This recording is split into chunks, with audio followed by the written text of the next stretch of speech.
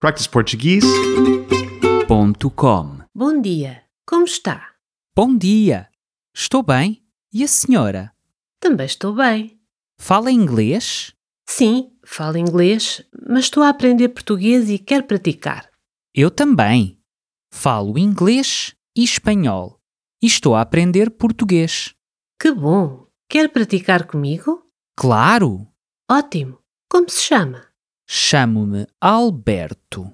Muito prazer, Alberto. Chamo-me Olívia. Olívia, há quanto tempo está a aprender português? Ando a aprender há 6 meses. E o Alberto? Ando a aprender há cerca de 1 ano, mas preciso de praticar mais a parte oral. De onde é? Sou de Espanha. E a Olívia? Eu sou do Reino Unido.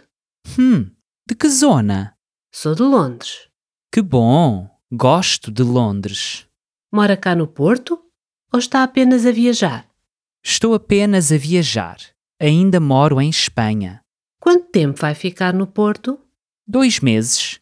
E a Olívia? Mora cá? Não, mas quero. Vou ficar no Porto por mais 1 semana. O que é que vai fazer?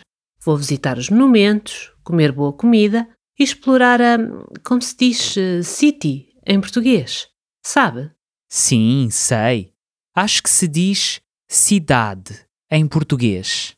Isso. Obrigada. A explorar a cidade. Também vou falar com muitas pessoas. Gosto de conhecer novas pessoas e praticar o meu português. Boa ideia. Eu devia falar com mais pessoas, mas eu sou tímido. Posso explorar a cidade consigo? Sim, claro que pode. Mas agora vou visitar a minha amiga. Quer vir comigo? Sim, posso ir consigo. A sua amiga é portuguesa? É. Ela mora na Baixa. Gostamos de comer e falar de comida. Gosto muito de falar com ela.